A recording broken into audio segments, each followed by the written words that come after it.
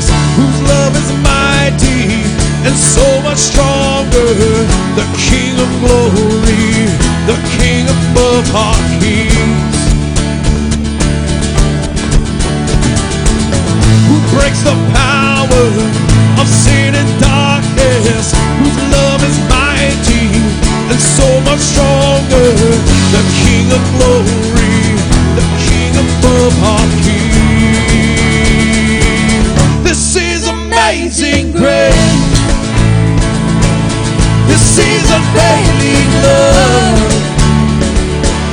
that you would take my place, that you would bear my cross. You laid down your life, that I would be set free. Jesus, I sing for all that you've done for me.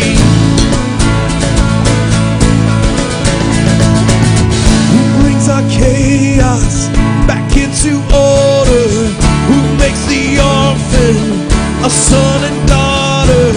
The King of glory, the King of glory, who leads the nations with truth and justice, shines like the sun in all of its brilliance. The King of glory, the King above all kings. This is amazing grace. This is unfailing love, that you would take my place, that you would bear my cross. You laid down your life, that I would be set free. Oh, Jesus, I sing for all that you've done for me. 'Cause worthy is the Lamb who was slain, worthy is the King who conquered the grave, worthy is the Lamb who was slain, worthy is the King who conquered the grave, worthy is the Lamb who was slain, worthy is the King who conquered the grave, worthy is the Lamb who was slain. Worthy, worthy, worthy. Oh, this is amazing grace. This is unfailing love, that you would take my place, that you would bear my cross. You laid down your life, that I would be set free. Oh, Jesus, I sing for all that you've done for me. This is amazing grace. This is unfailing love, that you would take my place, that you would bear my cross. You laid down your life, that I would be set free. Jesus, I sing for all that you've done for me. Oh, Jesus, I sing for all that you've done for me. Thank you, Father, for all that you've done for me, for your grace, your mercy, and your love.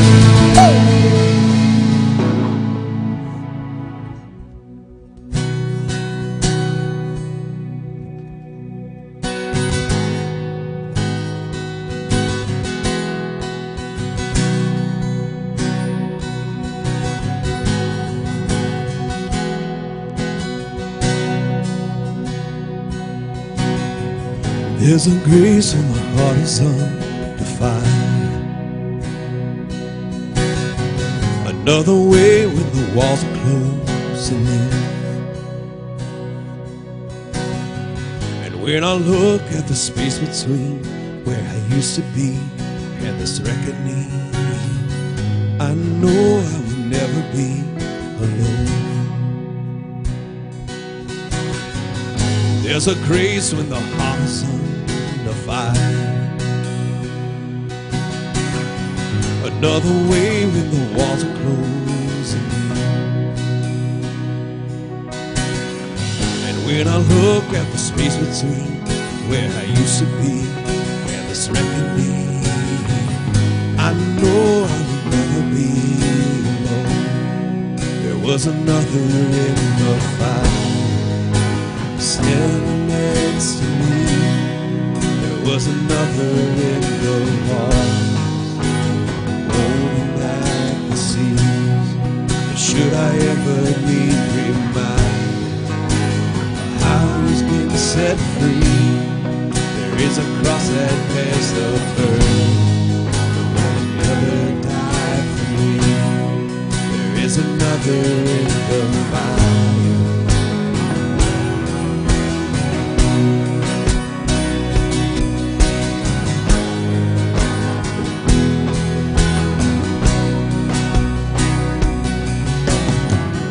All my dead left for dead beneath the walls. I'm no longer a slave to my sin anymore. Amen. And should I fall in the space between what remains of me and this reckoning, either way I will bow to the things of this world. 'Cause I know I will never be alone. There is another in the fire standing next to me. There is another in the waters holding back the seas. And should I ever need reminding the power set me free, there is a great that knows no body, and now that power lives in me. There is another in the fire standing next to me. There is another in the waters holding back the seas. And should I ever need reminding, the power set me free. There is a grave that holds no body, and the power lives in me. Another in the fire. Oh, there is another in the fire. Oh, there is another in the fire. Oh, I can see the light in the darkness as the darkness bows to Him. I can hear the roar in the heavens as the space between wears thin. I can feel the ground shake beneath us as the prison walls cave in. There's nothing set between us, nothing set between us. I can see the light In the darkness, as the darkness bows to Him. I can hear the roar in the heavens as the space between wears thin. I can feel the ground shake beneath us as the prison walls cave in. There's nothing set between us, nothing set between us. Another in the fire standing next to me. There is another in the walls holding back the seas. Should I ever need remind how good you've been to me, I count the joy on every bow, 'cause I know that's where you'll be.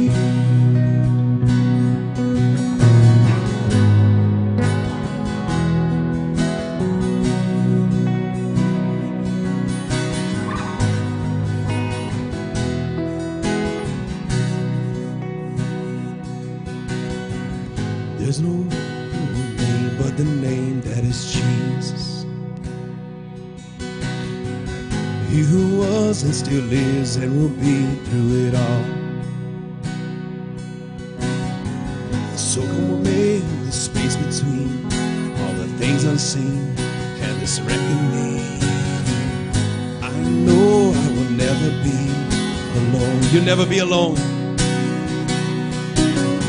'Cause I know I will never be alone. There'll be another in the fire standing next to me. There'll be another in the waters holding back the seas. And should I ever need reminded how good you've been to me, I'll count the joy come every battle, 'cause I know that's where you'll be. There'll be another in the fire standing next to me. There'll be another in the waters holding back the seas. And should I ever need reminded how good you've been to me, I'll count the joy come every battle, 'cause I know that's where you'll be. I count the joy come every battle, 'cause I know that's where you'll be. There'll be another in the fire standing next to me.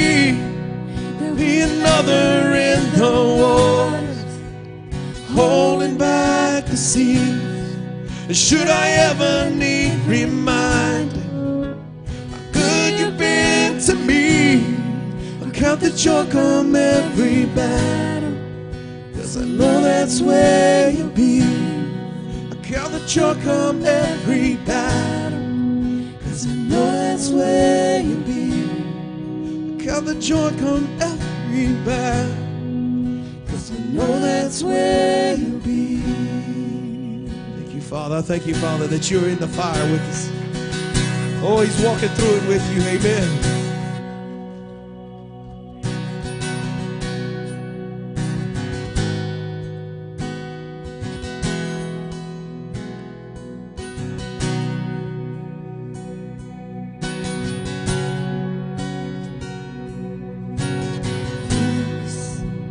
Bring it all to peace. Storm surrounding me, let it break. At your name and still, call the sea to still, the rage in me to still every wave. At your name, and Jesus, Jesus, you make the darkness tremble. Jesus, Jesus, you silence fear. And Jesus, Jesus, you make the darkness tremble. Jesus, Jesus.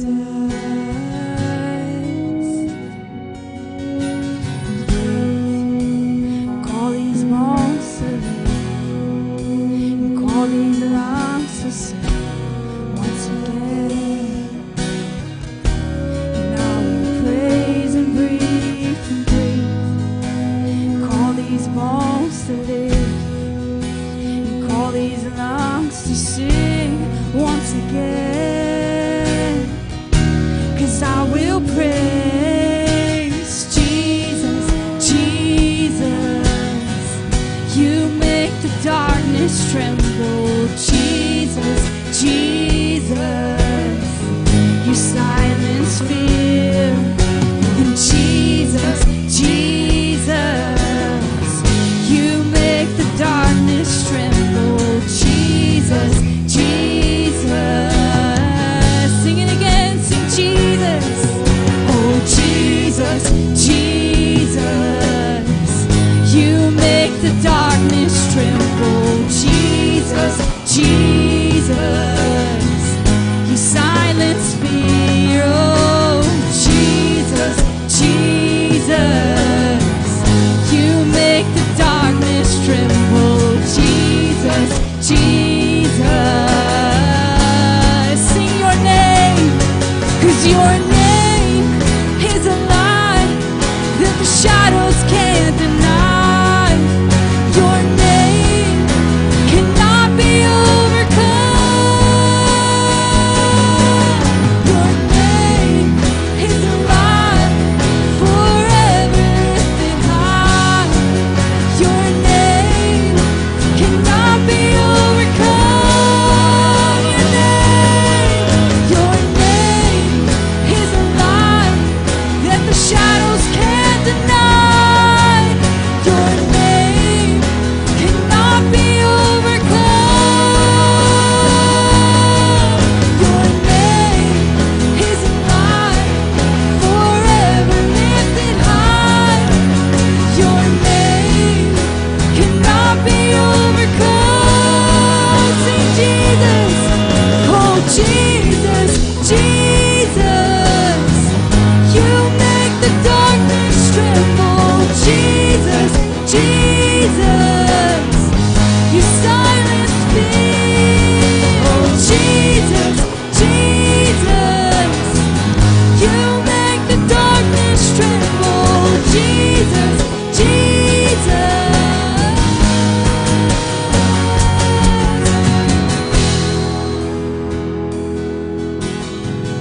You make the darkness tremble. Jesus, Jesus. You eradicate fear. Jesus, Jesus. You make the darkness tremble. Jesus, Jesus. Your name, 'cause your name is a light that the shadows can't deny. Your name cannot be overcome. Oh, Jesus. Your name is a light forever lifted high. Your name cannot be overcome. Your name is a light that the shadows can't deny. Your name cannot be overcome. Your name is a light forever lifted high.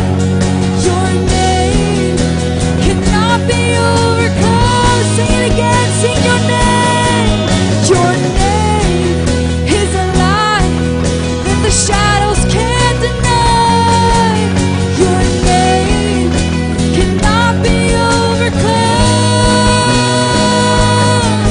Your name is a light forever lifted high. Your name cannot be overcome. 'Cause Jesus, Jesus, you make the darkness tremble. Jesus, Jesus, you silence fear. Jesus, Jesus, you make the darkness tremble. Jesus, Jesus.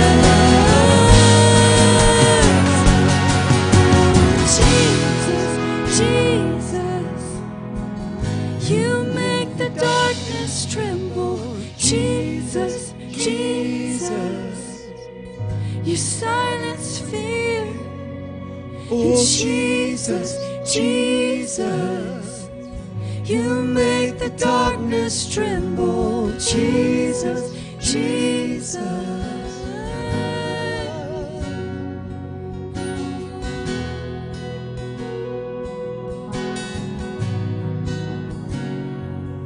Oh,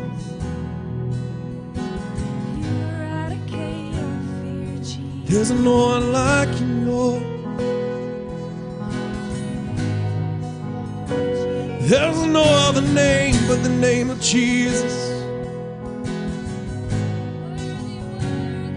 The name above all names.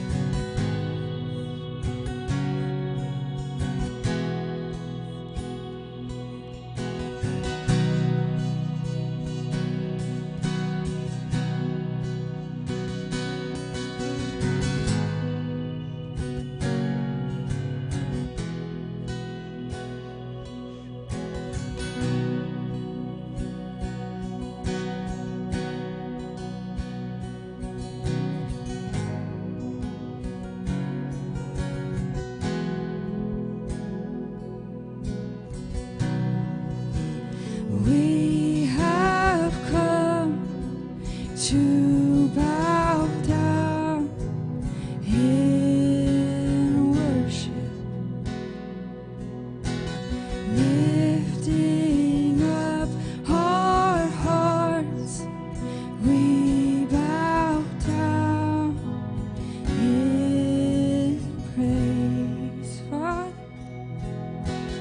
Father, we have come to bow down in worship, lifting up our hearts. We bow down in praise. Hallelujah. And hallelujah.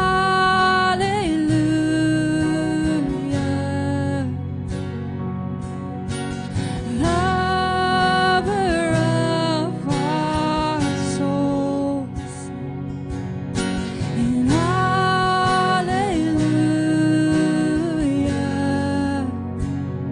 With all of heaven, we are singing. With all of heaven, we are singing. With all of heaven, we are singing.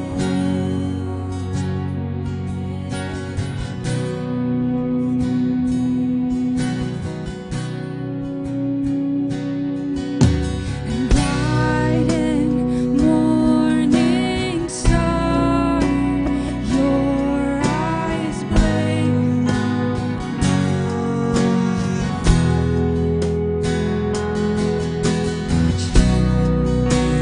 Like the sun, you're our one desire.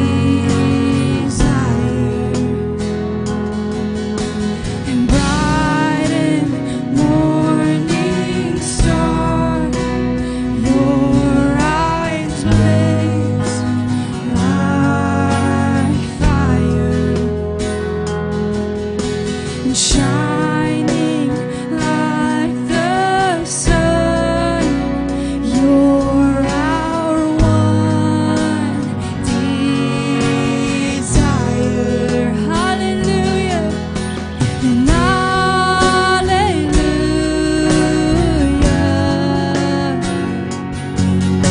And lover of our souls. And hallelujah.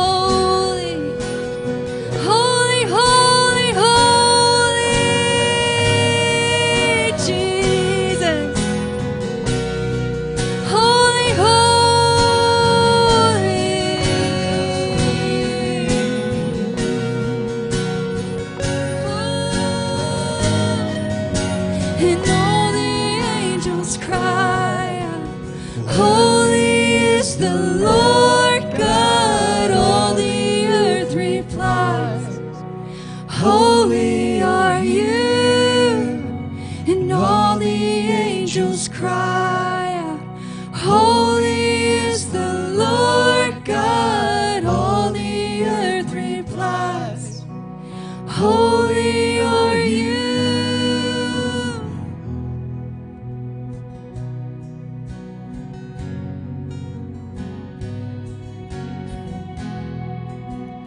There's nothing like your presence, nothing like your presence, God. We just want to see your face, Jesus. We just want to see your face, Jesus.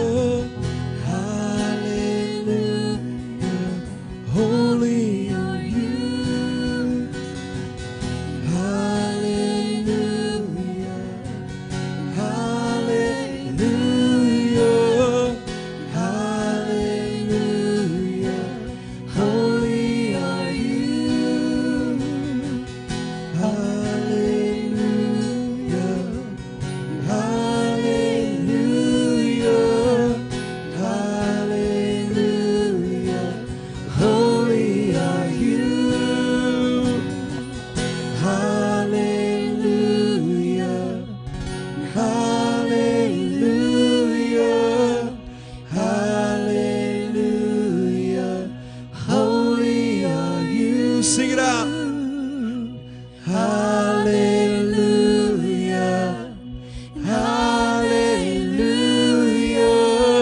Hallelujah. Hallelujah.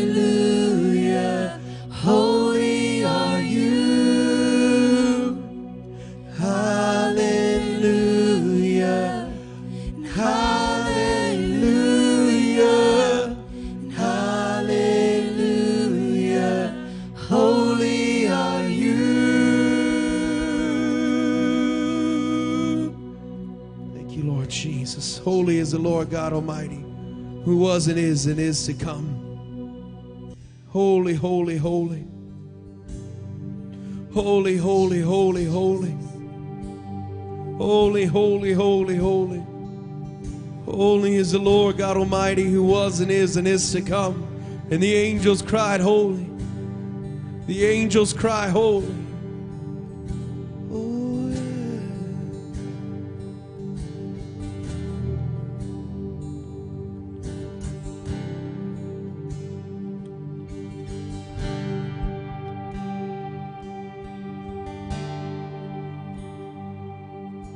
And let this be a sacrifice. Let me dedicate my life to worship you. Yes. And won't you let this be a sacrifice? Let me dedicate my life to worship you.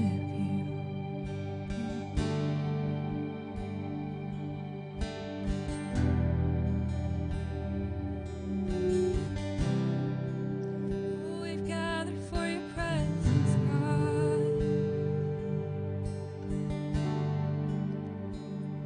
And won't you let this be a sacrifice?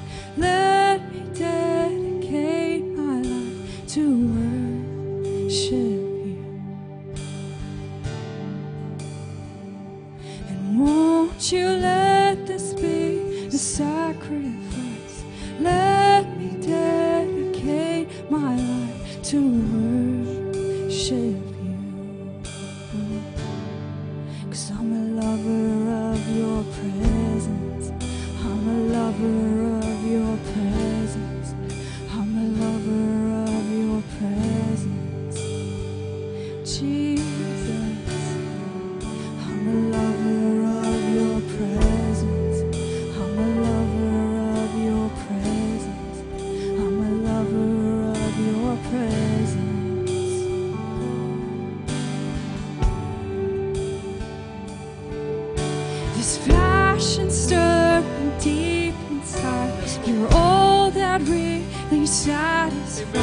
we worship you. This passion stirring deep inside, you're all that really satisfies. We worship you. We're lovers of your presence. We're lovers of your presence. We're lovers of your presence. And it's all we want to be. We're lovers of your presence. We're lovers of your presence. We're lovers of your presence. And it's all we want to be. We're lovers of your presence. We're lovers of your presence. We're lovers of your presence. And it's all we want to be. We're lovers of your presence. We're lovers of your presence. We're lovers of your presence. And it's all we want to be.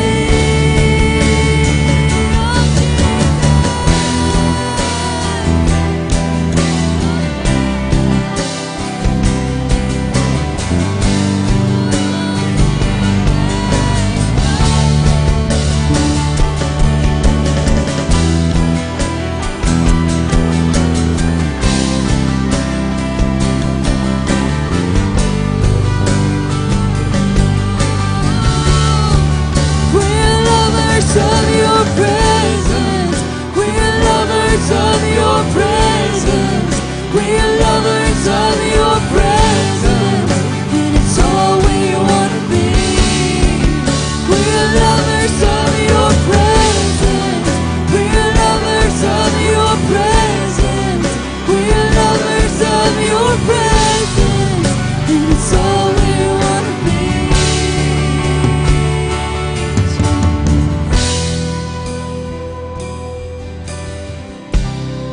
So we want to be, so we want to be. Presence is heaven, Lord. We want to see your face, God. We want to see your face. Oh,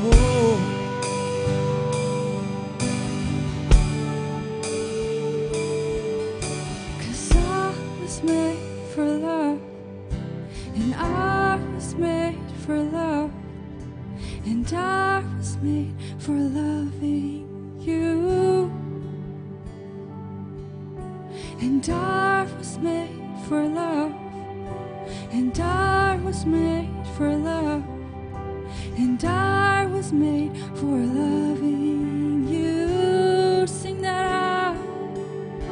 And I was made for love, and I was made for love, and I was made for loving you. the voices sing that out. And I was made for love, and I was made for love, and I was made for loving you. Tell them that this morning. And I was made for love, and I was made for love, and I was made for loving you. 'Cause I'm a lover of your presence. Yes. I'm a lover of your presence. Do you love him this morning? I'm a lover of your presence, Jesus. I'm a lover of your presence. I'm a lover of your presence. I'm a lover of your presence. I'm a lover of your presence. I'm a lover of your presence. I'm a lover of your presence. Ooh, I'm a lover of your presence. I'm a lover of your presence. I'm a lover of your presence. And it's all I want to be. I'm a lover of your presence. I'm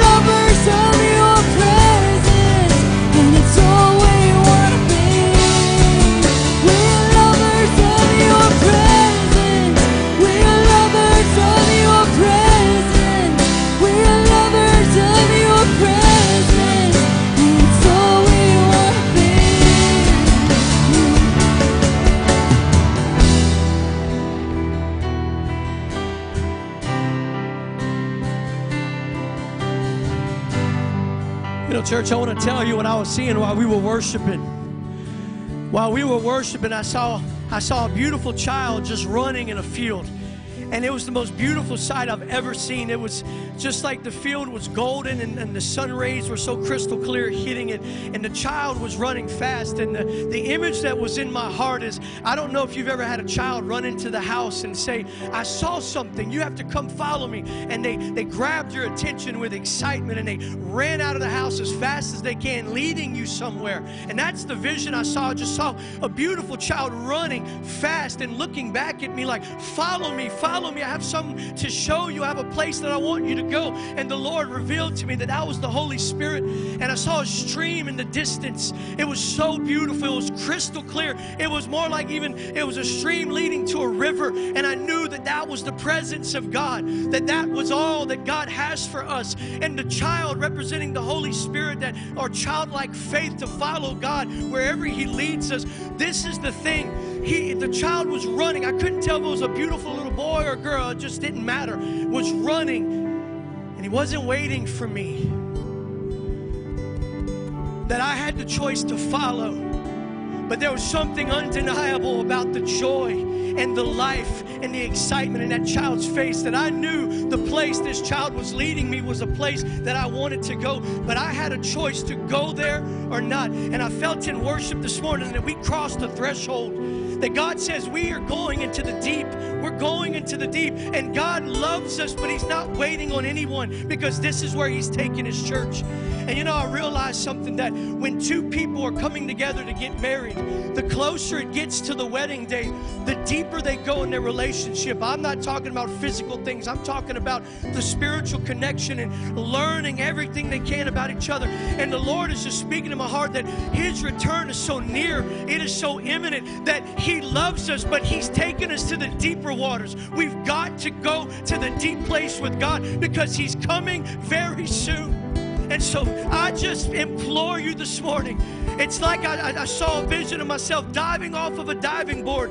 And once you jump off, you can't change your mind. You can't go back. And that's what God wants. He wants us to be completely just abandoned to Him. That He is leading us to the deeper waters. He is taking us to the river of life. He's taking us to the place that His presence is.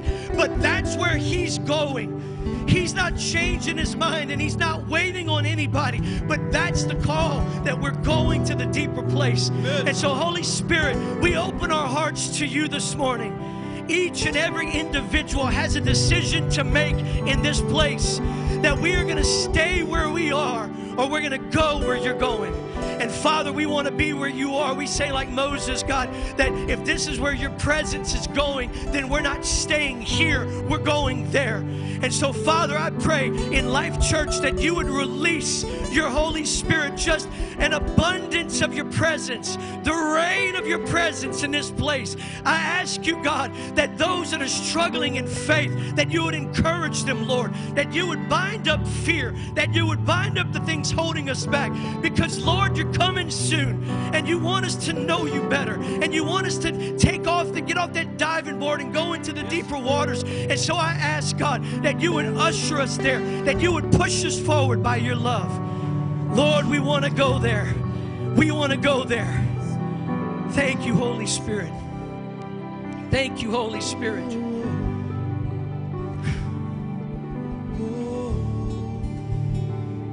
I'm telling you, church, if you can see what I saw, and I believe that many of you have, as I was describing it, I know that the Lord opened your hearts and He showed you. We are going somewhere, and we're not holding back. We're not relenting. We're not staying where we are. I'm telling you, we have crossed, we have gone through a holy threshold. We have broken through, and we're not going to go backwards. We're going forward. So, Lord, I declare Your presence in this place. We declare that you come to the places where You are celebrated and not merely tolerated. And we celebrate You in this place. We welcome You, Holy Spirit, in this place. We are not afraid of who You are and how You want to move, but we declare that You are God and we are not. And You shall have preeminence in this place. So, Lord, have Your way in this service. I know we're only getting started coming into Your presence in worship, but it's It's your word, God, that changes our hearts. We need a word from heaven this morning. We need to hear from the throne. We need to know what you're saying to your church, because we don't know what direction to move in unless you speak. So Holy Spirit, we pray that you would stir our hearts, open our hearts for your word this morning, because we need a word from you, Jesus. Well, I don't know about you, but I know that God has a word for us today, and I pray that your heart is prepared. But I want to welcome you to Life Church this morning, and thank you for worshiping with us. But there's just a few things that we need to announce before we get into the word. Number one, remember that this is the first night, the last Sunday night fire of the year was last Sunday night, so we will not be having Sunday night fire the rest of the year, but we will pick it back up on Sunday night, January the 5th. Mark your calendars. Also, if you would look in your seat pocket in front of you, or if you look in your bulletin, we always have envelopes for giving. In the back of the church, you'll find boxes on the wall. We would encourage you and challenge you even to partner with the Lord in your giving. I don't know where you are in your giving or in your finances, but we challenge you as the pastors and the leaders of this church to come into covenant with God with your giving. You'll see behind me, you can give by text, you can give on our website, you can give, the old-fashioned way by check or cash in the back. But this is one thing you need to do. If you are in a place financially that is not sustainable and you need breakthrough, the first thing you need to check honestly is your heart with God, with your finances. And I give you my word, and the word of God trumps even my word. God gives you his word, that if you would partner with the kingdom, that if you would sow financially, if you would be obedient, he's going to meet all your needs. Amen. And then finally, as we transition, I want you to do two things. I want to make sure that you cross the aisle, greet somebody you haven't met before, greet them in the name of the Lord. But if you're a visitor here this morning, if you've never visited us before, again, in the brochure, you'll find a Connect card. You can fill out your information. We're not going to bug you. We're not going to send you a bunch of emails. But we need to know who you are, because if not, there will be no way to connect. So in the foyer, you'll see a counter. If you've never been here before, fill out that form, walk out there, greet Miss Crystal. Should be back there. She has a gift for you for joining us. Other than that, we're going to transition in a few minutes. Greet somebody this morning, and Pastor's coming with the word.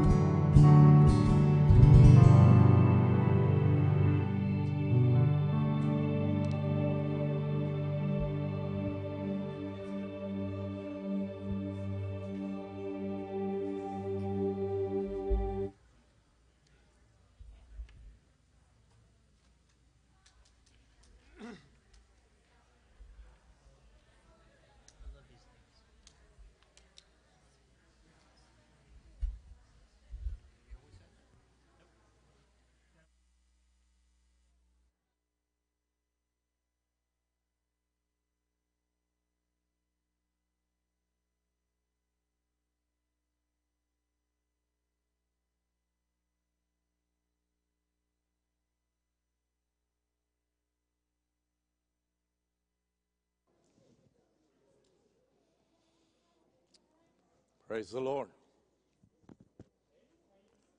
Hello, hello. There we go. Are we there? Yes? There, oh, yeah. There we are. Praise God. Good to see you. Turn to your neighbor and say, it's good to be seen. Amen.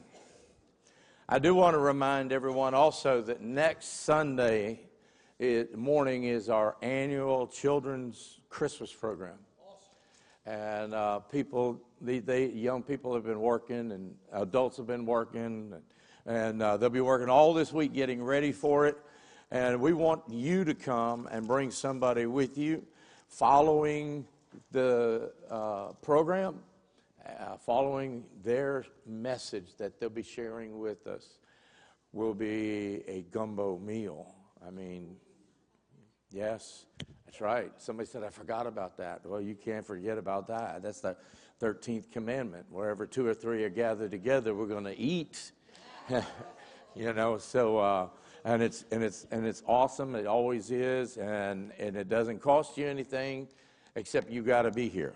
And so we want you to come, bring somebody with you. It's going to be a great and wonderful time. Amen. Praise God. Well, it's good to see you. I wasn't here last Sunday. Was I? No, I was in Foley, Alabama. I had to stop to think where I was. It's been a long week, and but anyway, I have something I want to share with you this morning, and it was a challenge that was put to me last week by the pastor's wife at the church. There's a church in Foley, Alabama that allows pastors to come and get away for a while. They have a couple houses they make available, and so we have a standing reservation the week of Thanksgiving. My wife and I do, and so as I was there, they called me and said, well, the long and short of it was, Pastor says, you're preaching for me Sunday morning, Sunday night, when he found out I was staying until Monday morning. And I said, I am? He said, yes, you am. And I said, okay. He said, I don't let anybody else have my pulpit on Sunday morning, but you can. And so his wife, she's written about 38 books or something like that, and she yells out, I want him to teach my adult Sunday school class too. And I was like, okay. And so she called me and said, I've been teaching about the Jesus of the Bible. She said, I did a series on the God of the Bible, the Jesus of the Bible, and next I'm going to do one on the Holy Spirit of the Bible. And I said, okay. She said, I'm thinking, okay, I can come up with something to go along with Jesus of the Bible. She goes, but no, I don't want you to teach about Jesus. I said, okay. She said, I have taught the doctrines of Jesus. She said, and I think they know up here, but I don't know if they believe down here. I said, okay. She said, so I want you to come up with something for down here. I went, I did. I went, okay. And so on Black Friday, while my wife and daughter and family, they were shopping, I sat down and came up with some stuff, and I said, I don't know if this is what she wants. And so I emailed her, and about midnight or sometime Saturday, I get an email back going, no, that's not what I want. And I'm like, okay, throw that away. And I said, what do you want? And she said, I don't know if they really believe. And I said, I don't know either. I'm not God. She said, you've got to come up with something. She said, whatever you come up with, I trust you. Boy, that's just pressure. I mean, that's just like, it's almost like that's your excuse to bomb, I mean, whatever. And so I went back and I said, Holy Spirit, you got to help me. You got to help me. And so it's been sticking with me all this week, this concept. And I'm going to say something before I even get into the word. While we were worshiping that last song, I heard the word Bartimaeus. And if you don't know who he is in the Bible, he was a blind man sitting by the road, and he heard the noise, the Bible says, as Jesus was leaving Jericho. And the word was that Jesus was passing by. And blind man Bartimaeus began to cry out, Jesus, have mercy on me. And the people began to shout him down. The religious people, the disciples, his inner circle, told him, be quiet, be quiet, be quiet. And he just got louder and louder and louder until Jesus stopped and called for him. And this morning, as we were worshiping that last song, I kept hearing Bartimaeus. And I felt the Holy Spirit saying, there's someone here. There may be more than one. And you're like the blind man on the side of the road, and you're looking, you can't see, you're wanting to see, but you want to know, and you're just yelling out, you're crying out, Jesus, have mercy. And I felt impressed to tell you before I even get into this morning, if you will right now in your heart say, God, hear my cry and open my eyes to who you are, He'll do it. He'll do it.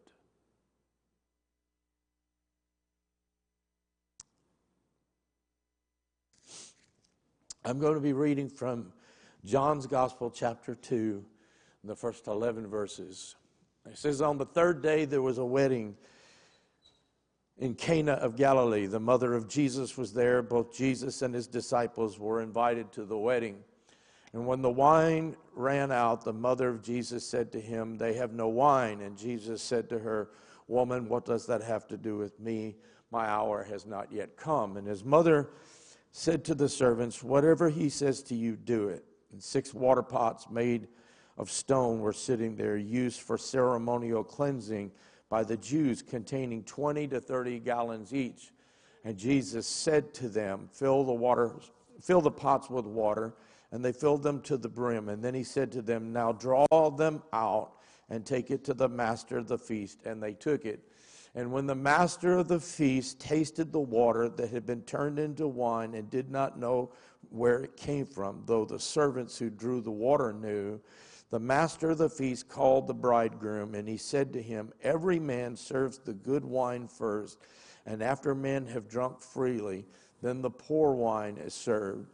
But you have kept the good wine until now. And this, the first of his signs, Jesus did in Cana of Galilee, and he revealed his glory, and his disciples believed in him. The message is simply, who is this Jesus? We are officially into the Christmas season, and most of the messages and stories and things that people will hear in churches and is about Jesus, the baby who was born in the manger. And yes, that's where the story started. But that's not where the story is now, because he's not a baby. He's not in a manger. He's a resurrected Son of God who is alive and sitting on the right hand of his Father, preparing to come back again. He was crucified on the cross, put in the tomb, raised from the dead. I said he's alive today. He's alive, okay? This is my focus. I hope to try and get there, to get us there, to go from here to here. I remember when I was a new Christian, I picked up a tract, a piece of paper that had the gospel message on it. And the title said, Missing Heaven by 18 inches. And they said that was the average distance between the heart and the mind. And how many people today, and I hadn't thought of that in 40 years until this morning, and I'm thinking, there are people in churches all across America today or staying at home because they don't believe in the church anymore, but they still call themselves spiritual, and they're missing God by 18 inches because they have a mental knowledge or a scent of Him here. But what God wants to do is reveal Himself here in our heart, inside, to where it's so real. The story we just read is about a wedding that takes place in Cana, which is a town about 7 miles north of the modern city of Cana. And Jesus comes to the wedding, and he's brought 5 of his first disciples with him, the original 12, the first 5. And if you don't know, let me just quickly tell you that in a Jewish wedding feast, the wedding is a very small thing. It's not a big event. It's usually between just the personal families involved and maybe a few close friends, the actual wedding. And in a Jewish wedding, then the bride and the groom, they go into the chamber, the bridal chamber, if I can put it that way, or the place that he's gone and prepared. And they stay in there for 7 days. The husband and wife, they're not seen in public. They stay in that place for 7 days. And it's during that time that the feast begins to come together. The invitations go out that there's been a wedding. There's now going to be a feast. And the feast lasts 7 days. Okay, the feast, it's multiple days, okay? Normally, and it's filled with festivities. There's food and there's fellowshipping, there's dancing, there's rejoicing, there's celebrating, there's talking about each other and stories and their children and what their weddings will be like when they grow up and all of these things, okay? This is what's going on. This is the normal pattern. And what usually happens, as we've read here, is that in the beginning of the festivities, the best wine is brought out, okay? And then as time goes by, imagine 7 days of festivalizing, if that's a word, if I can put it that way. After a while, your taste buds grow a little dull, and you've had a little much to drink, and too much food to eat, and how many, come on now. And your taste buds tend to get a little desensitized, okay? And because I'm telling you, if you don't believe me, go on a fast for 7 days. No food.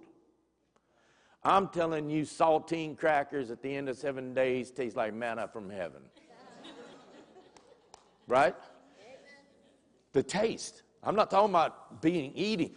I mean, because your taste buds they've been cleaned up, they've been neutralized so long. All of a sudden, you're like, wow, I didn't know that tasted like that, So that's what I'm talking about. And so what they would normally do is time would go by, then they would bring out the cheaper wines.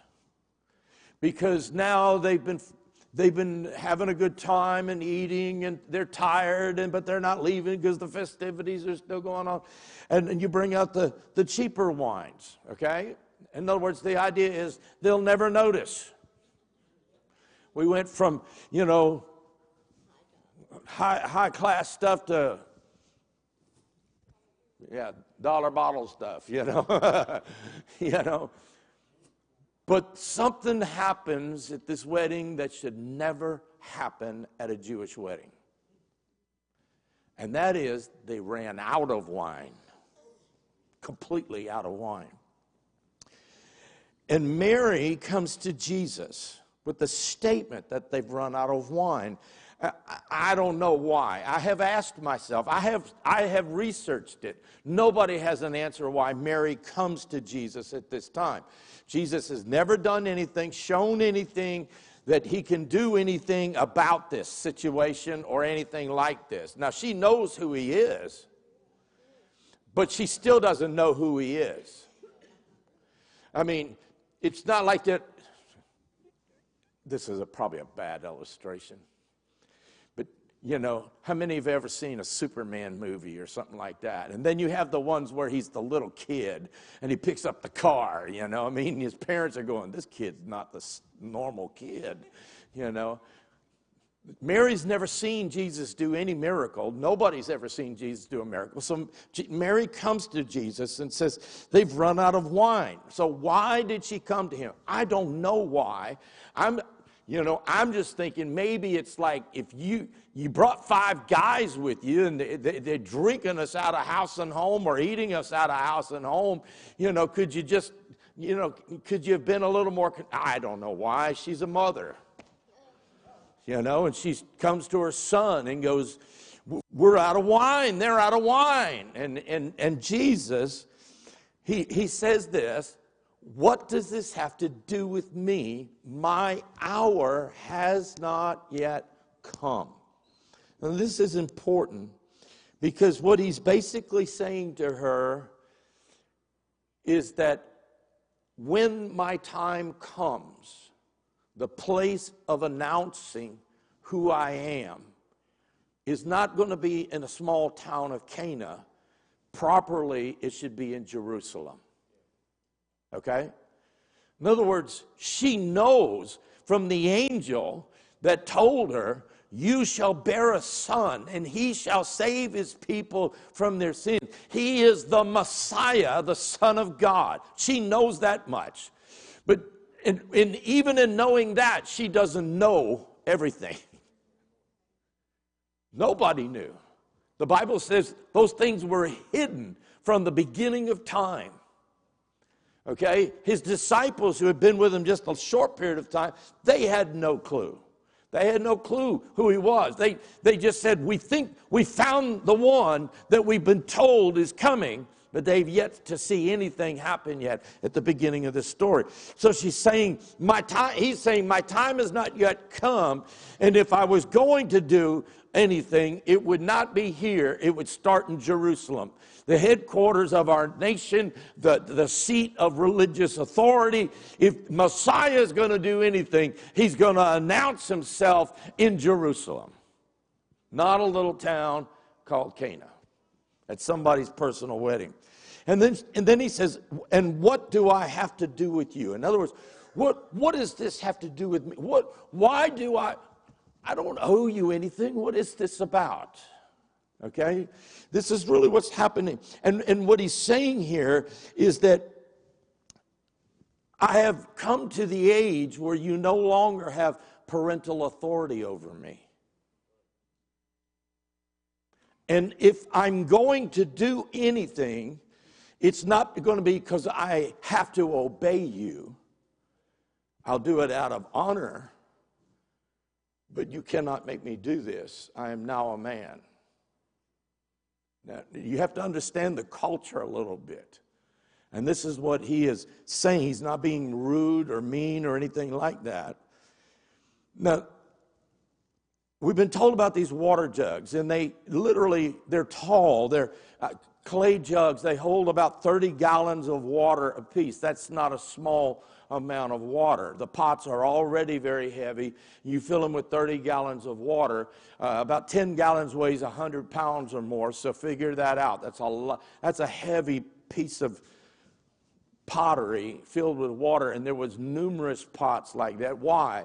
Because the Jews, they can't eat anything. They can't touch anything that might enter their mouth without washing, going through a ceremonial washing, cleansing kind of thing. And so imagine a 7-day festival where you're eating and drinking and carrying on and everything else. You're going to be washing a lot. Okay? And so they would wash their hands. They would wash their hands for everything.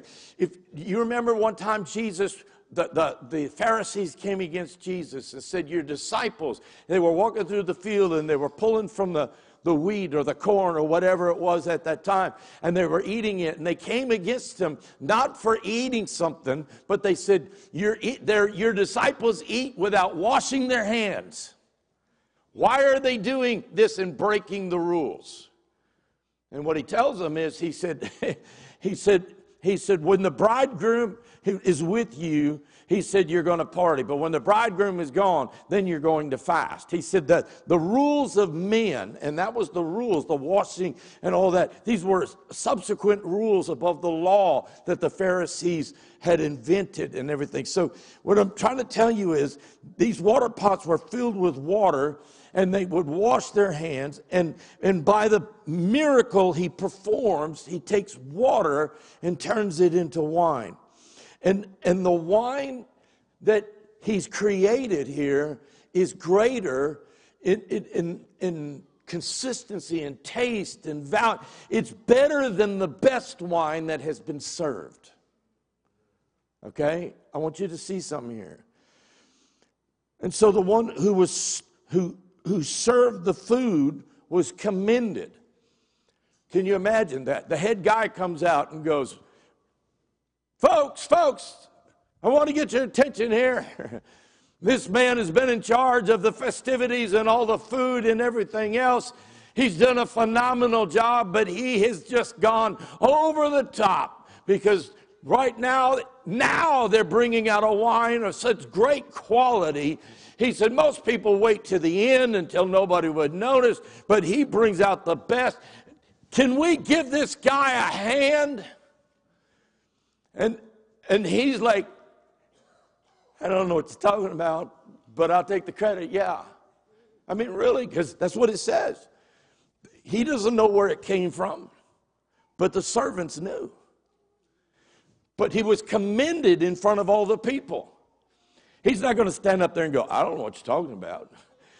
He's an average guy. He's like, thank you, thank you, thank you. He wants to look good. But the servants know. They know that this was water, and Jesus changed it into wine. And I want you to see something here in the last verse we read. It says, this, the first of his signs, Jesus did in Cana of Galilee. And there's two statements here. And he revealed his glory, and his disciples believed in him. Now, I want to make a side note, because this is important. This first part says, this, the first of his signs. This shuts down every argument that's out there that there are lost gospels and lost records of miracles that Jesus did as a boy. If you don't know that, there's those who teach this. The Word of God says this, the first of his signs. He did not do any until this point. Okay? You need to understand that, because there are liberal teachers out there and preachers out there and stuff who teach that there are lost records and lost gospels that record according to tradition. No, this one says this is the first miracle he's ever done. So anything else otherwise is false. Okay? You need to know that. Because there are a number of people who are teaching more and more today that Jesus did miracles as a baby or as a child. Now, there's two things I want you to see. The first thing is this, and that John points out that Jesus manifested his glory. In fact, in John's gospel, in the beginning, he talks about, he says, in the beginning was the Word, and the Word was with God, and the Word was God. And then he goes on and says, and we saw his glory. We saw the manifested glory of God. The Bible says that Jesus laid aside his Father's glory when he came to earth, and so much so that nobody would recognize him as the Son of God. So, all the little Christmas things where the baby's got the halo over the head and all that kind of stuff, that didn't happen. That song, away in the manger, no crying he makes. There's no such thing as a baby who no crying he makes. That's all babies do, is cry and eat and make a mess in their diaper. And then go back to sleep and wake up crying, I'm just telling you, this is important. But it says he manifested his glory. It's like for a moment, the glory that he had set aside. In fact, the Bible says when he comes back, he's coming back not only in his Father's glory, but in his glory too. Because he is a glorified, resurrected Christ. So there's going to be a double glory of God when Jesus Christ comes back again, okay? But it says, John points out that Jesus manifested his glory. How did he do that? He bypassed the process of growing grapes, of pressing grapes, and giving them time to ferment. In other words, he manifested his glory in the creation of wine. He didn't turn water to wine. He created wine. Because wine doesn't just come out of a spigot. It's a process. And it's a process of time. You got to plant the vineyards. You got to trim the grapevines. You got to pull the grapes. You got to stomp on them. You got to crush them. You've got to press them. You got to strain them. You've got to put them in the barrels or sacks or whatever. And it takes time to ferment. And Jesus bypassed all of that. And he literally said, fill them with water. And in that moment, he manifested his glory because he bypassed the normal process for the creation of wine and just created it. That should not strike us as unusual, because that's who he is. Do you understand what I'm trying to say? See, we have a Jesus up here, but he wants to be a Jesus down here in our hearts.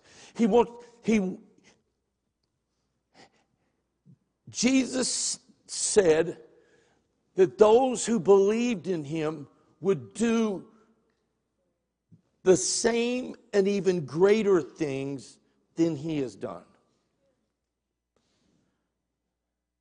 But that will never happen if he's just the Jesus up here and not the Jesus down here. The second thing, the Bible says that his disciples believed on him.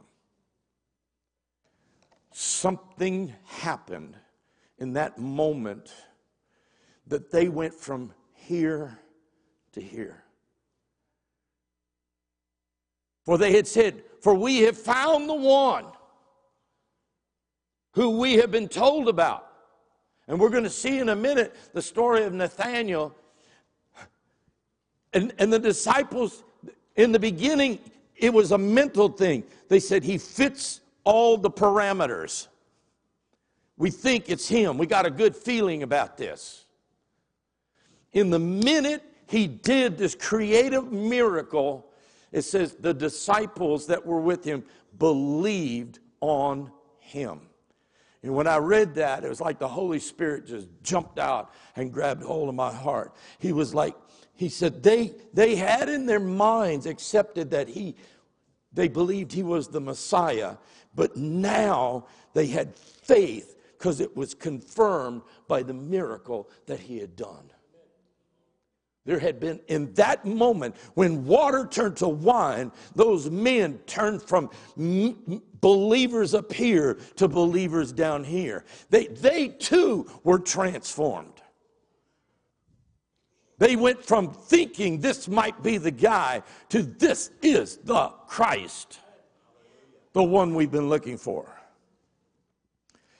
And that's how Jesus still works today. Some of you know my testimony. I'm not going to go into all of those things, but the way I came to Christ was through an accident in a high school football game. I was a running back, and I was injured and taken to the hospital. And the long and short of it was the x-ray showed that there was a crack in my spine, and that my life as I knew it was over.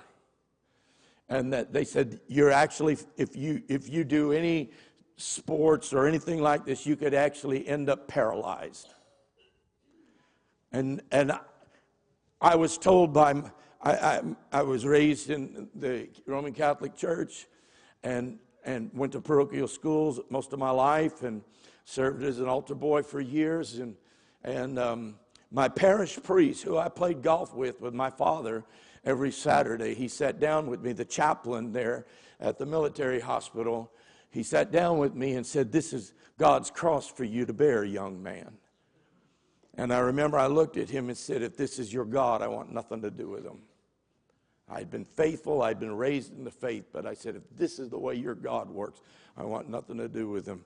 And it began almost a year of rebellion. And it was during the time of the late 60s, early 70s, where there was a huge rebellion across our nation, the anti-establishment movement, the hippie movement, the sit-ins on campus and the riots on college campuses, the civil rights movement, the assassinations of Martin Luther King and Senator Kennedy. I mean, it was a time of upheaval and like we have never seen prior to that time, I would say.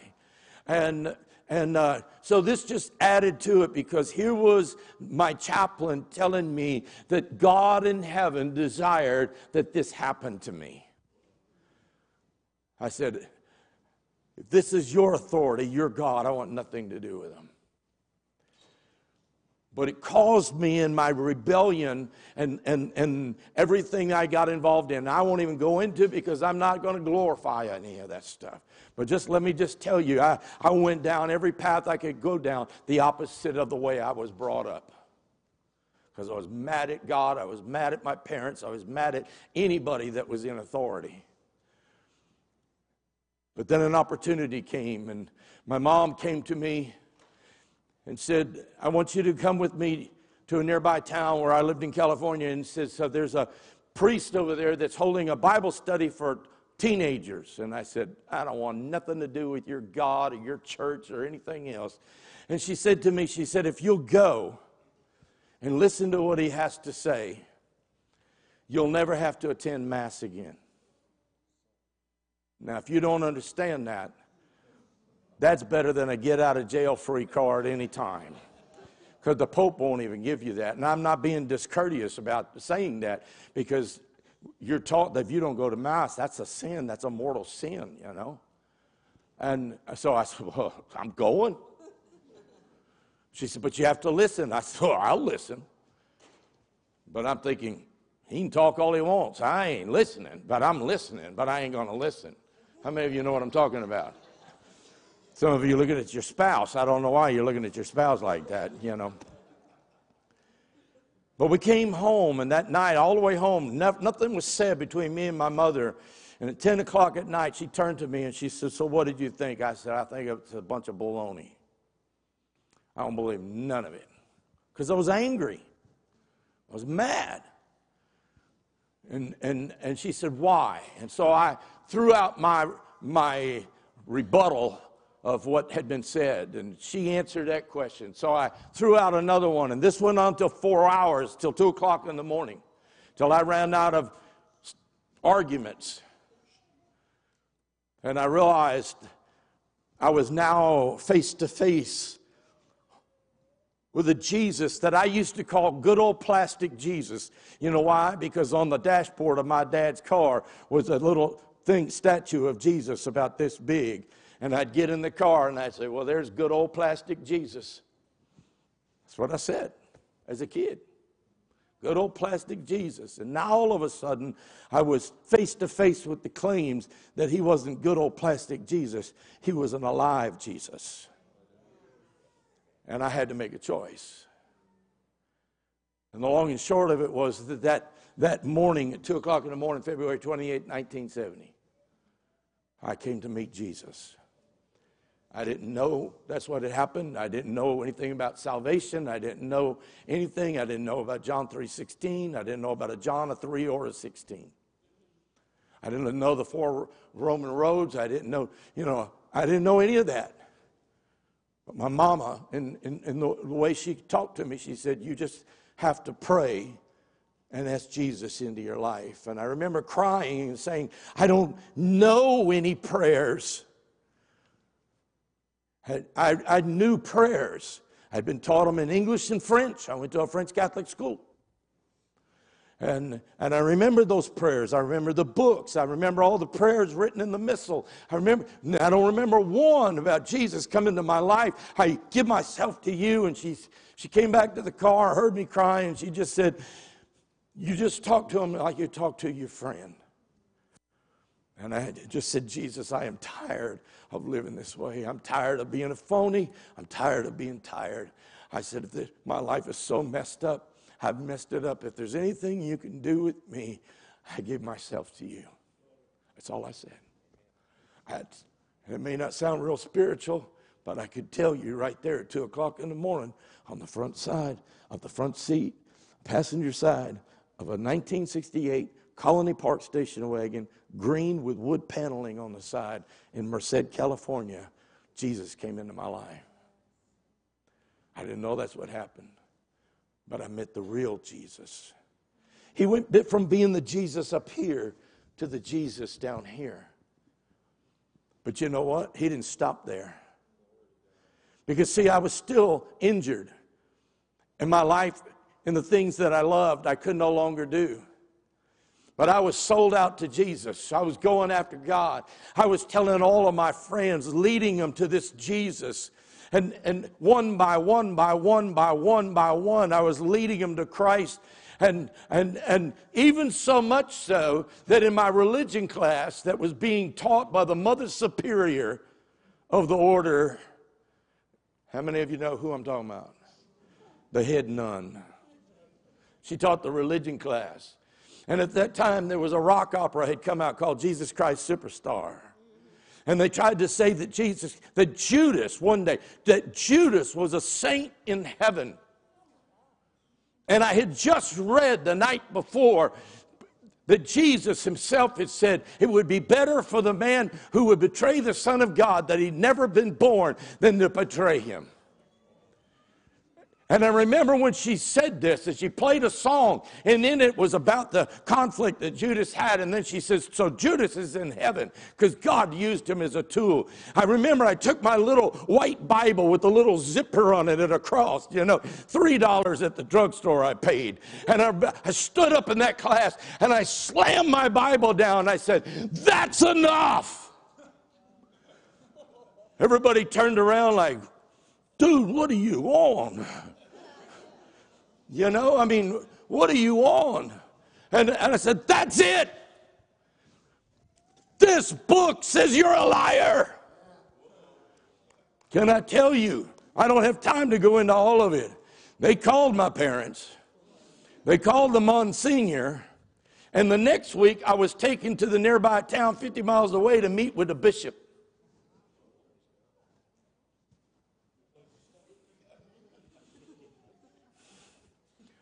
In 9th grade, freshman in high school, and met with him, and they told him the whole story. I said, no, you've heard their half of the story.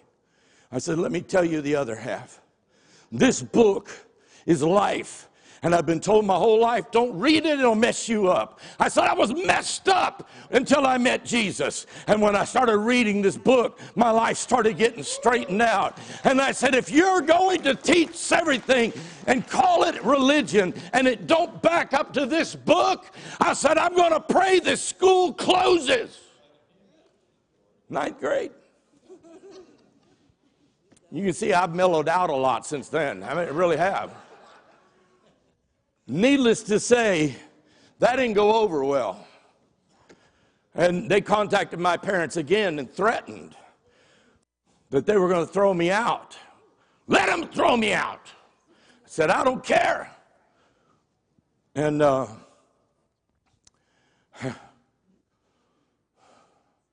word got back to the school. You have to understand, I was the freshman class president. Served on the student body. I was also in charge of the French club, the science club, the chess club, and the religion club.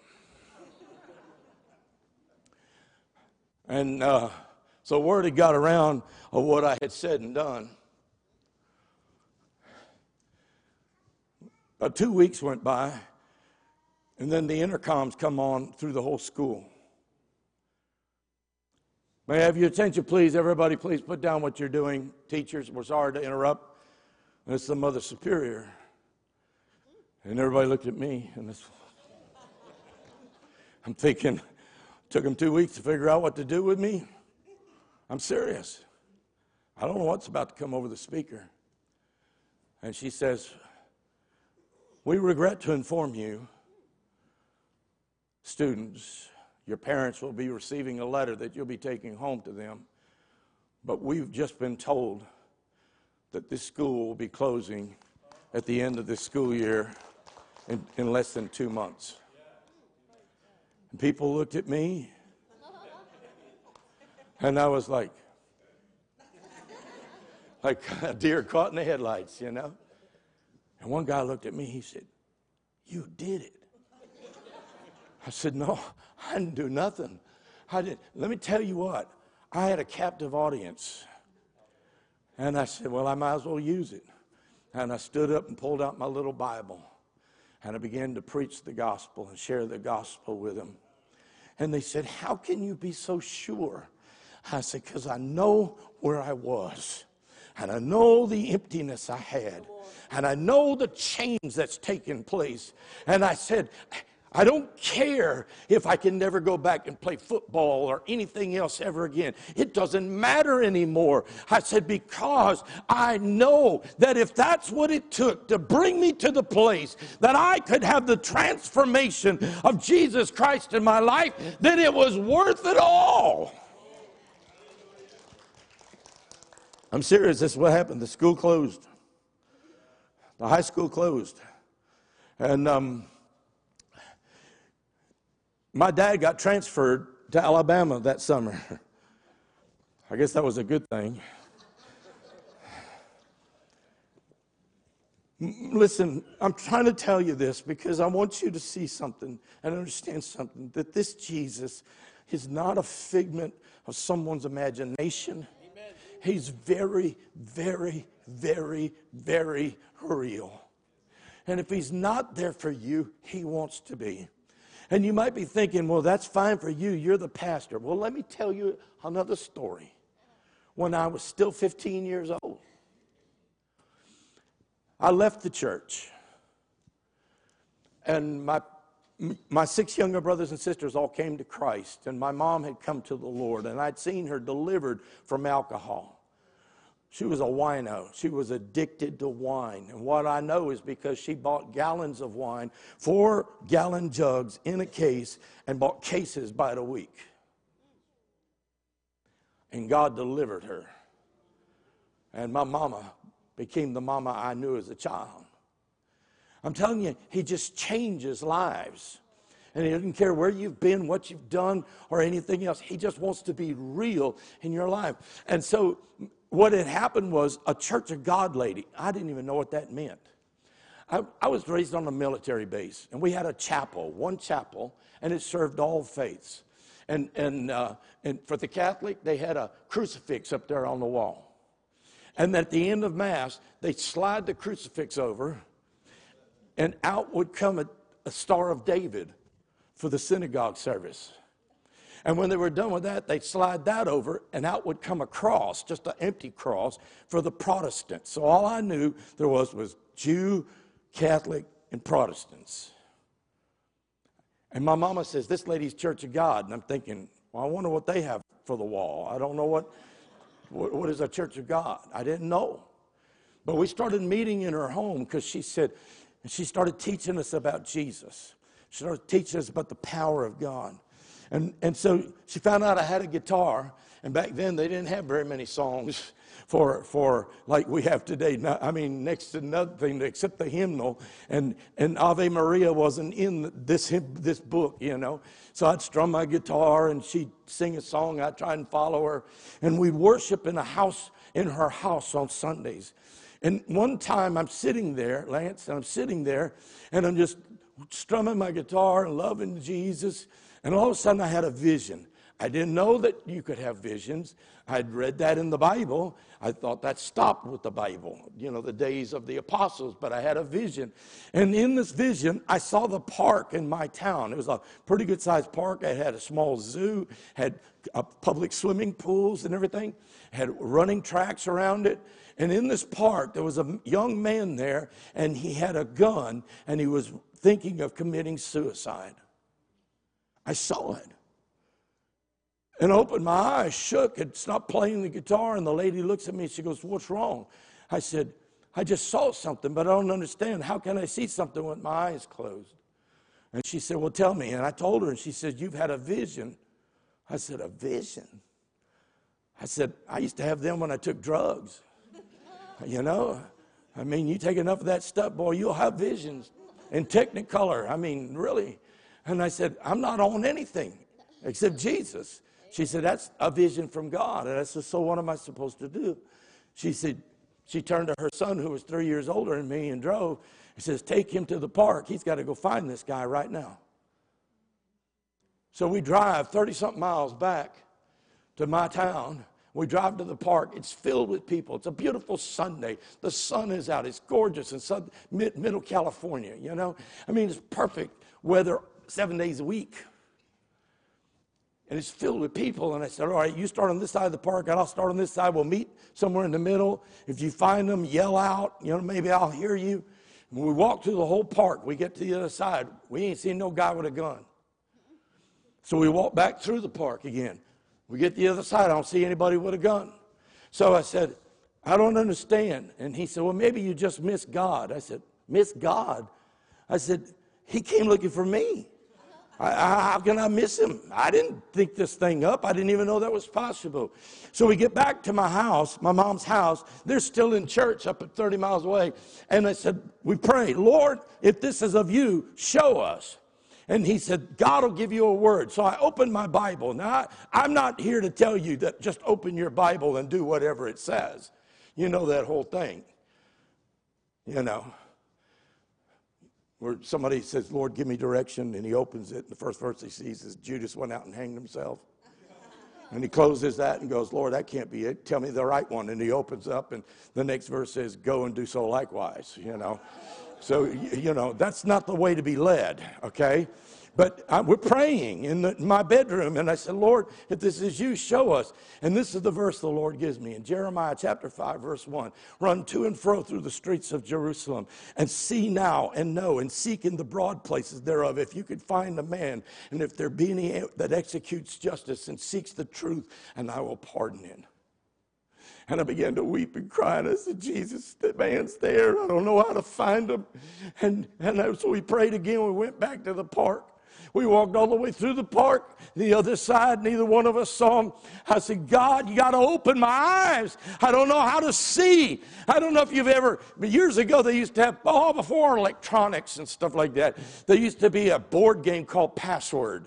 It was based on a TV show, and you had to have clues, but you had to know what the word was. And it had a card, but it had all this red ink on it, and you couldn't read anything on it, but you'd put it in this little thing that had red film on it, and as you'd slide it down, the word would become visible. And I said, Lord, I feel like I'm looking for a word from a Password game, but I don't have the film to show me where it's at. Can you open my eyes and help me? I'm 15 years old. I turned to Danny and I said, go back through your side. I'm going back through my side. And I get about halfway through the park. And all of a sudden my attention is drawn to a young man sitting under a tree. Long, long hair. And he was just sitting there, looked depressed. And I would say he's probably about 23 years old. 24 years old. And big old baggy bell bottoms, tie-dye shirt. That was classic for the day. Peace symbol. And he put his head back against the tree and he was reading a hardback book. And he closed the book and put his head back against the tree, like in resignation. And on the cover of the book was a pistol that was cocked. And the Holy Spirit said, that's him.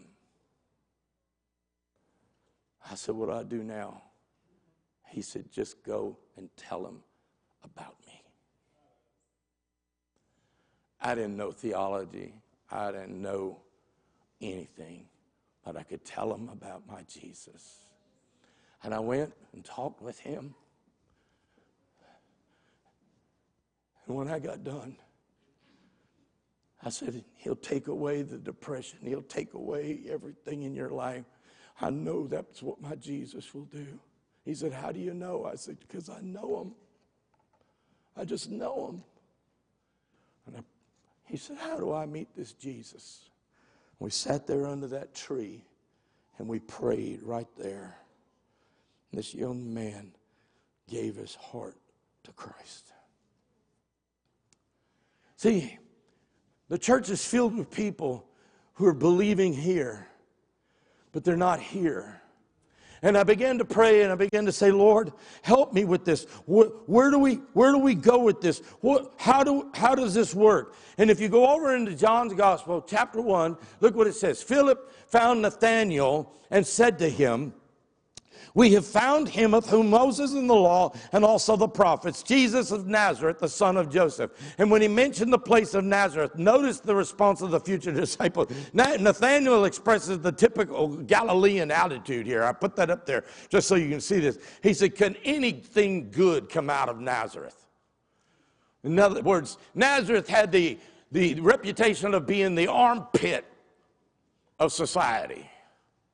Nothing good was going to come out of there, okay? And Philip doesn't argue the issue. He just says, come and see. Just come and see. And then there's another strange conversation goes on. Verse 47, look what it says. As Nathanael's walking towards Jesus, Philip's bringing him, Jesus looks at him and he says, behold, an Israelite, indeed in whom is no guile. If you don't know what guile means, it means deceit. It's a person who's deceitful in their ways. They're scheming and conniving, always working an angle. Okay? And this is the first time the two have ever met. And Nathanael looks at Jesus, and in the next verse, this is what he says. How do you know me? And in verse 51, Jesus says, answered him, before Philip called you, when you were under the fig tree, I saw you.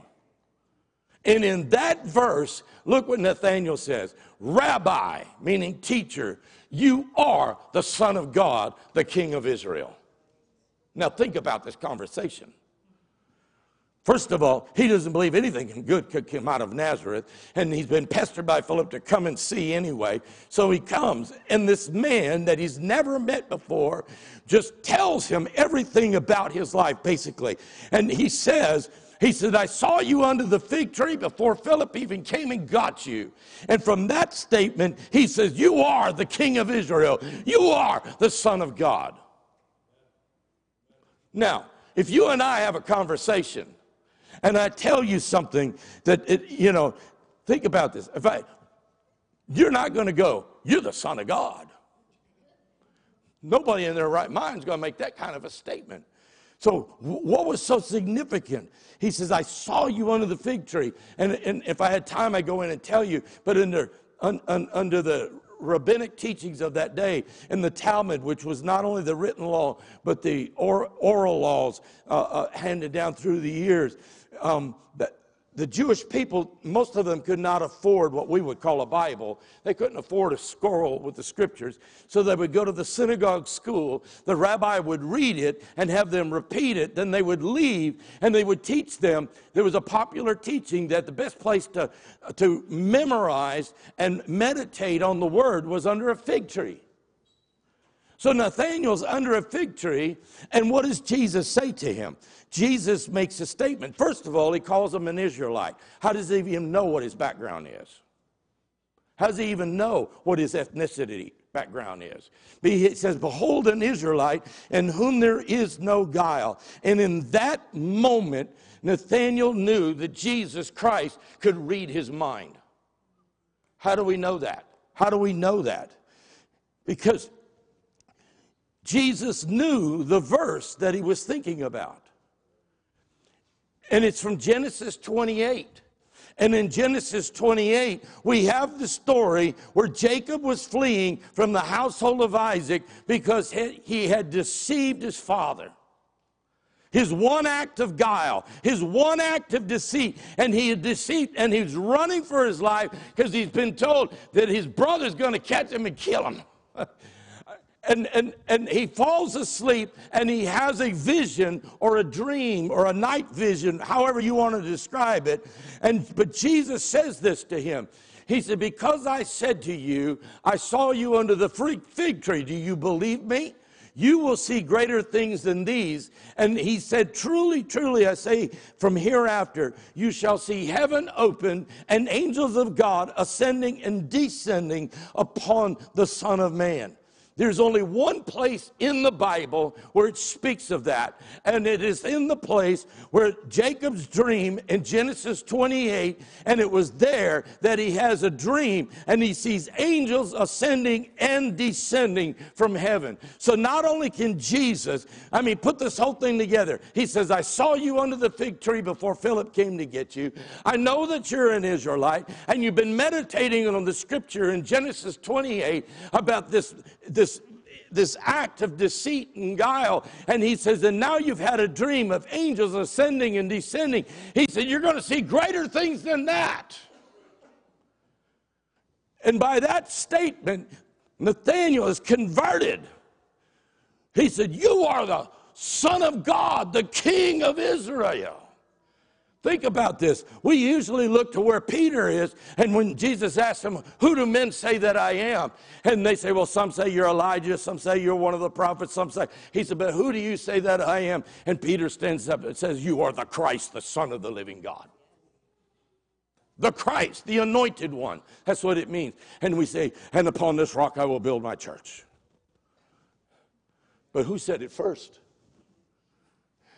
Nathanael said, you are the Son of God, the King of Israel. Before Jesus even starts his ministry. What I'm trying to say, and let me close. He knew that this man had to be the Jesus they've been looking for. And I realize what God wants today are people not who have a mental picture of who he is, but know down here that no matter what, there's no going back because there is no one like him.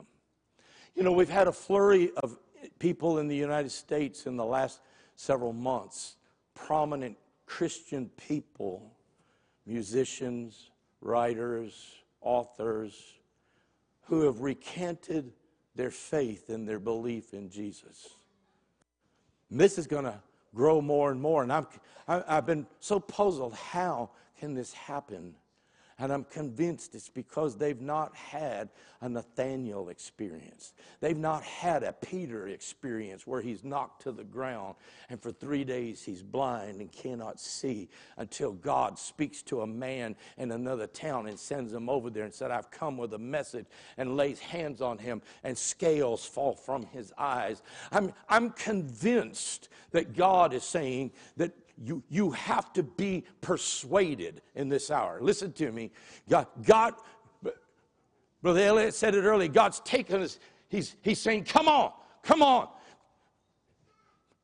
But there are going to be those who are saying, I want to stay right here. I want to stay right here. I want to stay right here. You cannot, because you have to be where he is, because you now know who he is. And when you know who he is, then you know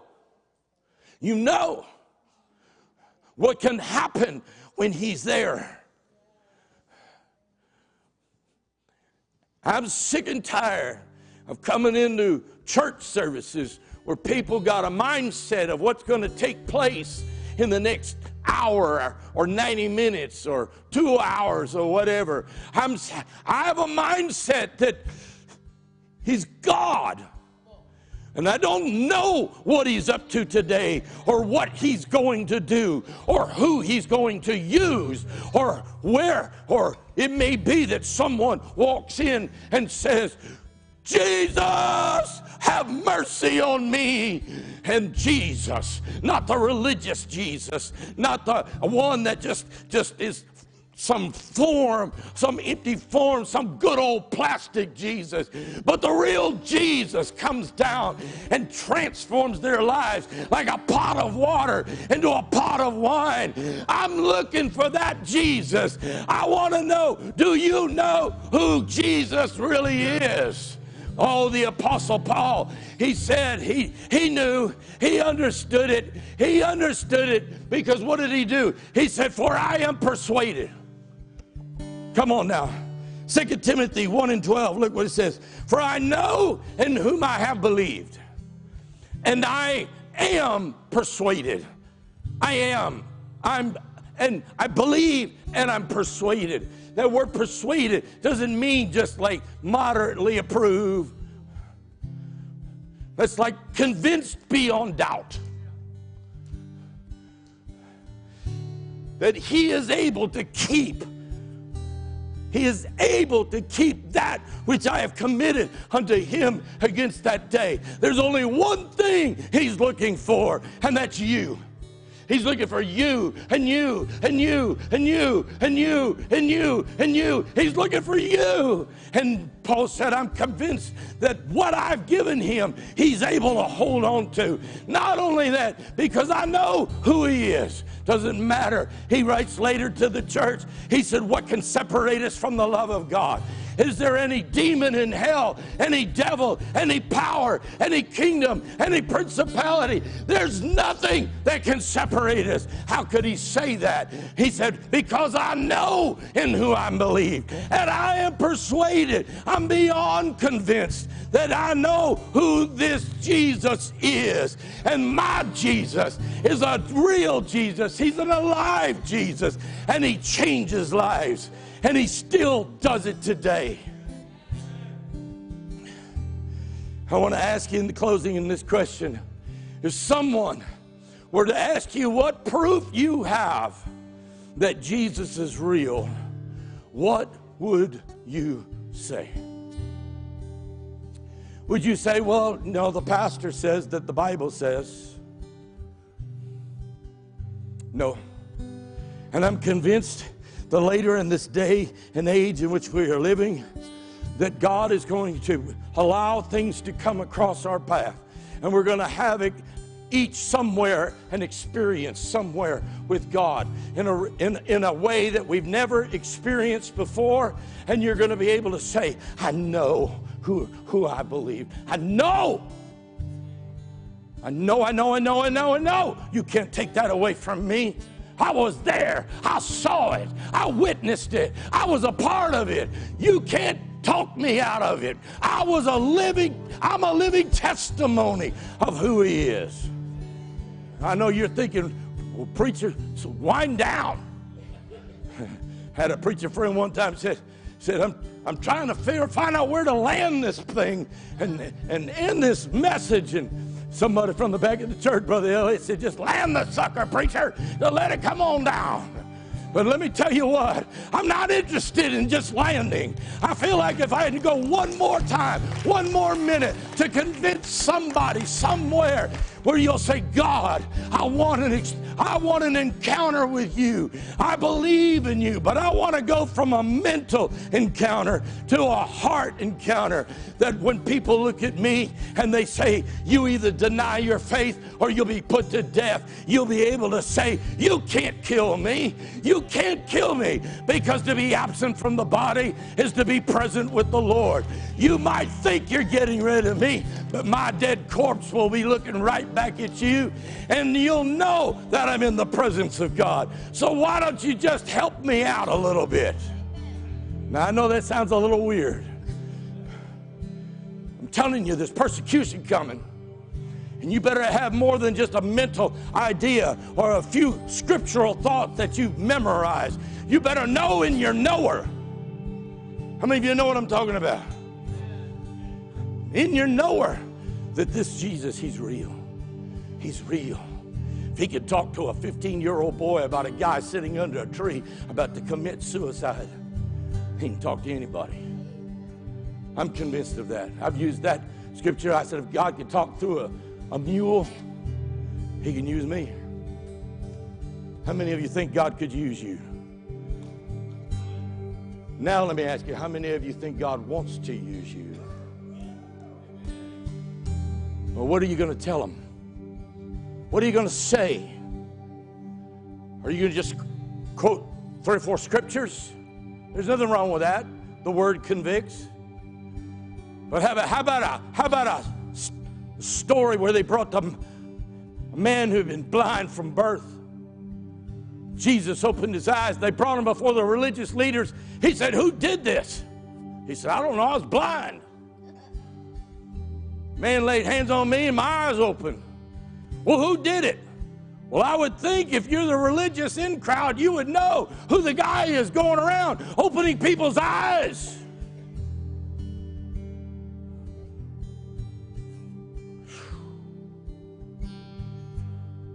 Hold on.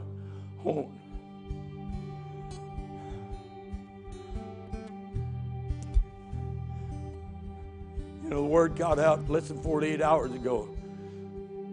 One of God's generals went home, Reinhard Bonnke, who saw tens of millions of people come to Christ and miracles take place. Crutches thrown away, blind eyes opening, people being raised from the dead. And we're sitting there going, well, I'm content to do my little Sunday thing and whatever. And I said, Lord, you're taking all your generals home. I said, Lord, the ranks are looking a little bare. You know what the Holy Spirit said? He said, no. He said, for every one I've taken home, I'm raising up 7 more.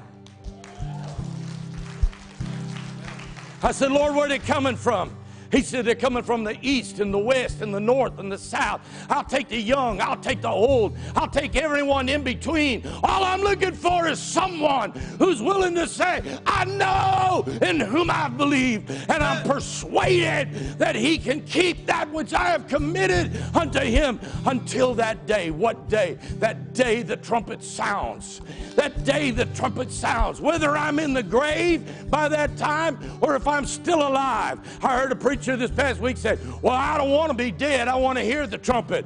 I said, brother, go back and read the scripture again, because it says the dead in Christ rise first. They hear the trumpet before the living hear the trumpet, because they're coming up first and then the others are coming up afterwards. He said, I never thought about that. I said, man, I'm telling you. I said, God, you're raising up 7 more? He said, I've got them in every city and every town and every highway and every byway. He said, and my spirit is stirring in them right now like a whirlwind. It's stirring, and I'm taking the ones that are least expected. You know what we do? We pick out, God, we think out this is the best. This one here will have the most influence. God said, no, that's not the one I want. I don't have time to preach on that. Somebody said, just land this thing, Pastor. Just land this thing. Well, guess what? There ain't no service tonight, so, you know.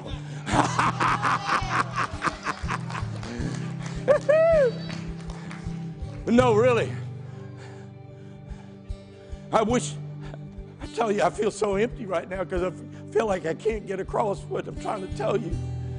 But God's just looking for anybody who'll say, Lord, do a transformation in me. I don't want to be water. I want to be the best wine, the best that you have. I'm not interested in just the nominal. I'm not even interested in the normal. God, I know you want hot or cold, nothing in between. God, light my fire. Set me ablaze. Set me on fire, Lord God, because this is the day. This is the moment. This is the hour. Come on, church. Come on. If that's you, and you're ready to let God use you, I want you to stand to your feet right now and say, God, here I am. Do your work. Set me on fire. Set me on fire. Set me on fire right now. Come on. Come on. Come on. Raise your voices. Come on. God's not worried by a little bit of noise. He ain't worried about a shout either. Come on. Come on, church. Come on. If you need to get out of your seats and move, that's fine. If you want to come forward, that's fine. If you want to march, if you want to run, you want to fall on your face, that's fine. But we're looking for God. We want to be able to say, I know who Jesus is. I know. Go ahead.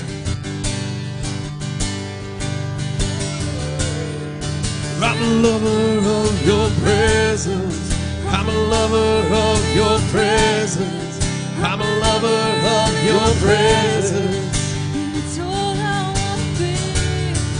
I'm a lover of your presence. I'm a lover of your presence. I'm a lover of your presence. It's all I want to be. I'm a lover of your presence. I'm a lover of your presence. I'm a lover of your presence. It's all I want to be. I'm a lover of your presence. I'm a lover of your presence. I'm a lover of your presence. Bring it down just a little bit for 1 minute. All right. I sense in my spirit right now there's some Bartimaeuses in here. And you've been listening to the rantings of this old man, older man.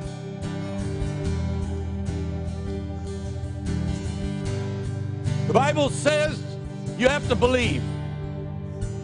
You have to believe that he is the Son of God. You have to believe that he was born of a virgin.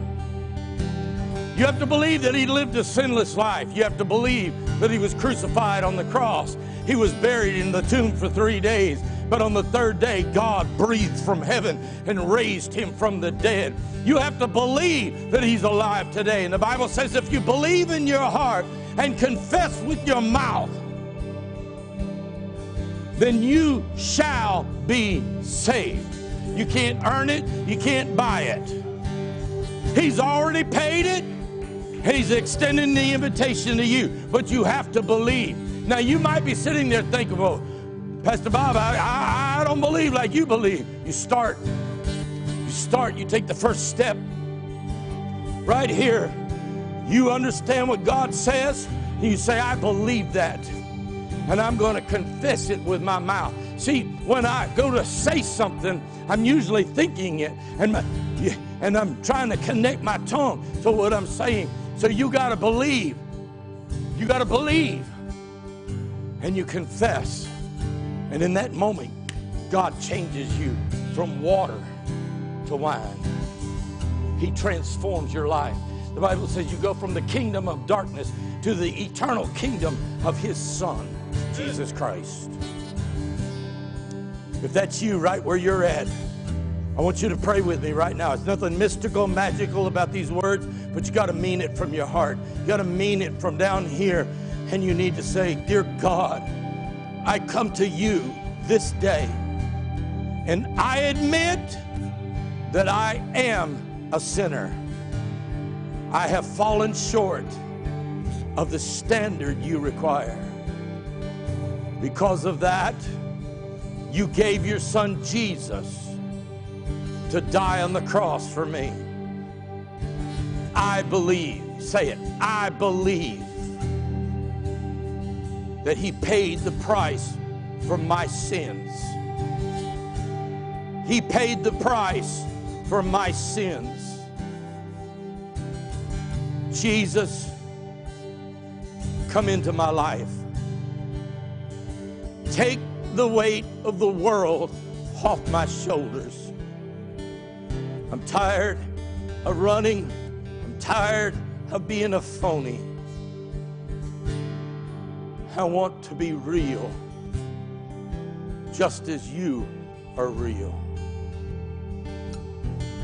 I give you my life this day. In Jesus' name. If you prayed that right where you're at, I'm praying for you right now. Holy Spirit, come and abide within them. They may not understand everything that took place today, but when they walk out of here, they're going to sense a change has happened. Something unique has happened. God, you have done another creation. The Bible says that when we believe in such a way, we are born again. That's a creative miracle. In that moment, you've created a new being. For the Bible says, behold, all things are past. Behold, all things are new. You create life where there is no life. And now, God, we worship you. Let's sing it one more time. Come on.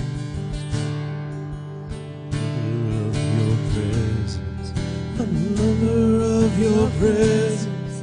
I'm a lover of your presence. I'm a lover of your presence. I'm a lover of your presence. I'm a lover of your presence. Wanna be. I'm a lover of your presence. Jesus! I'm a lover of your presence.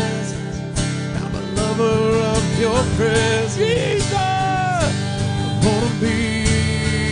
I'm a lover of your presence. I'm a lover Love you, of your Jesus. presence. I'm a lover There's no one like you, Jesus.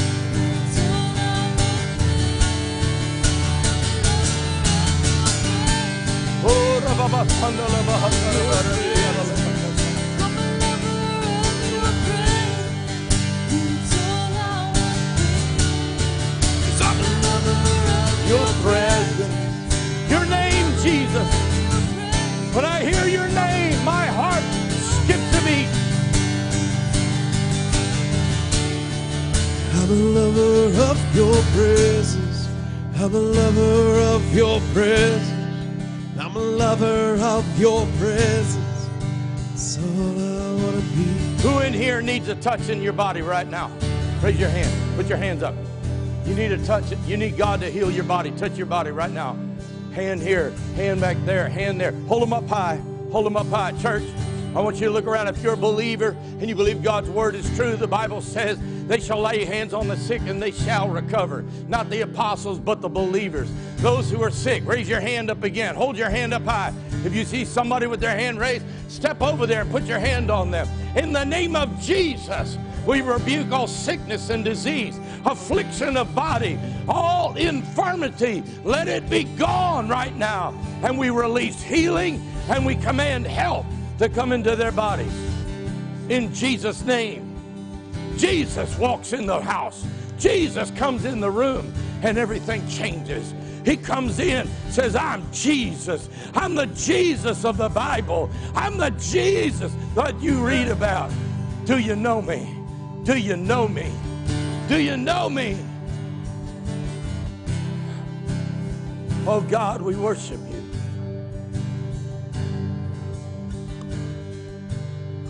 Father, I'm so excited. I'm so excited, filled with anticipation of what you are doing. We don't have a clue. All we see is water pots. And you're in the transforming business. And what you're about to unleash on the church for this hour is transformation in and of itself. Transformation power. Transformation glory. I'm telling you, there are people that you have on a list that you think they're the last one that God could ever reach. And I'm telling you, God's going to jump right past everybody else on that list and go tap the one that you say is impossible. Why? Because the time is short. And when that kind of a drastic change comes, when water gets turned into wine, people sit up and take notice. Thank you, Lord. I was made for love. God, we praise you. I was made for loving you. And I was made for love. And I was made for love. And I was made for loving you. And I was made for love. Jesus. And I was made for love. And I was made for loving you. Jesus. 'Cause I was made for love. 'Cause I was made for love. And I was made for loving you. Come on, press in, church. Come on, 'Cause I press was in. made for love. 'Cause I was made for Come on. love. 'Cause I was made He's coming for down. loving He's coming down the road. He's coming nearby. This is your I was moment. made for love. 'Cause I was made God for said, I love. saw you before you ever got in your car to come to service this morning. I saw you asking. I saw you wondering. And now God says, I've got something for you. Are you ready? Are you ready? Oh, man. I wish I had the words to tell you what I sense the Holy Spirit is saying. It's just coming in waves and waves and waves and waves. Woo. Lover of your presence. Mighty God, mighty God. Lover of your presence. Jesus. Lover of your presence. Jesus. Lover of your presence, so I want to be. Lover of your presence.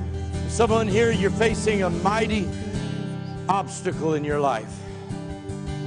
I don't know what it is or who it is. And you've tried to figure out every angle to fix it. And God said there's only one way it'll be fixed. You got to give it to me. And the problem is every time you give it to Him, you're taking it back. Every day comes, you wake up again and take it back. And God says you got to give that thing to me and leave it in my hands and allow me to do what I want to do, how I want to do it, when I want to do it. Some of you have been putting a timeline on God and telling Him, I need this done like now. You're not God, He is. You just give it to Him, and He said, I'll take care of it, but you got to let Him have it. I don't know who it is or what people it may be.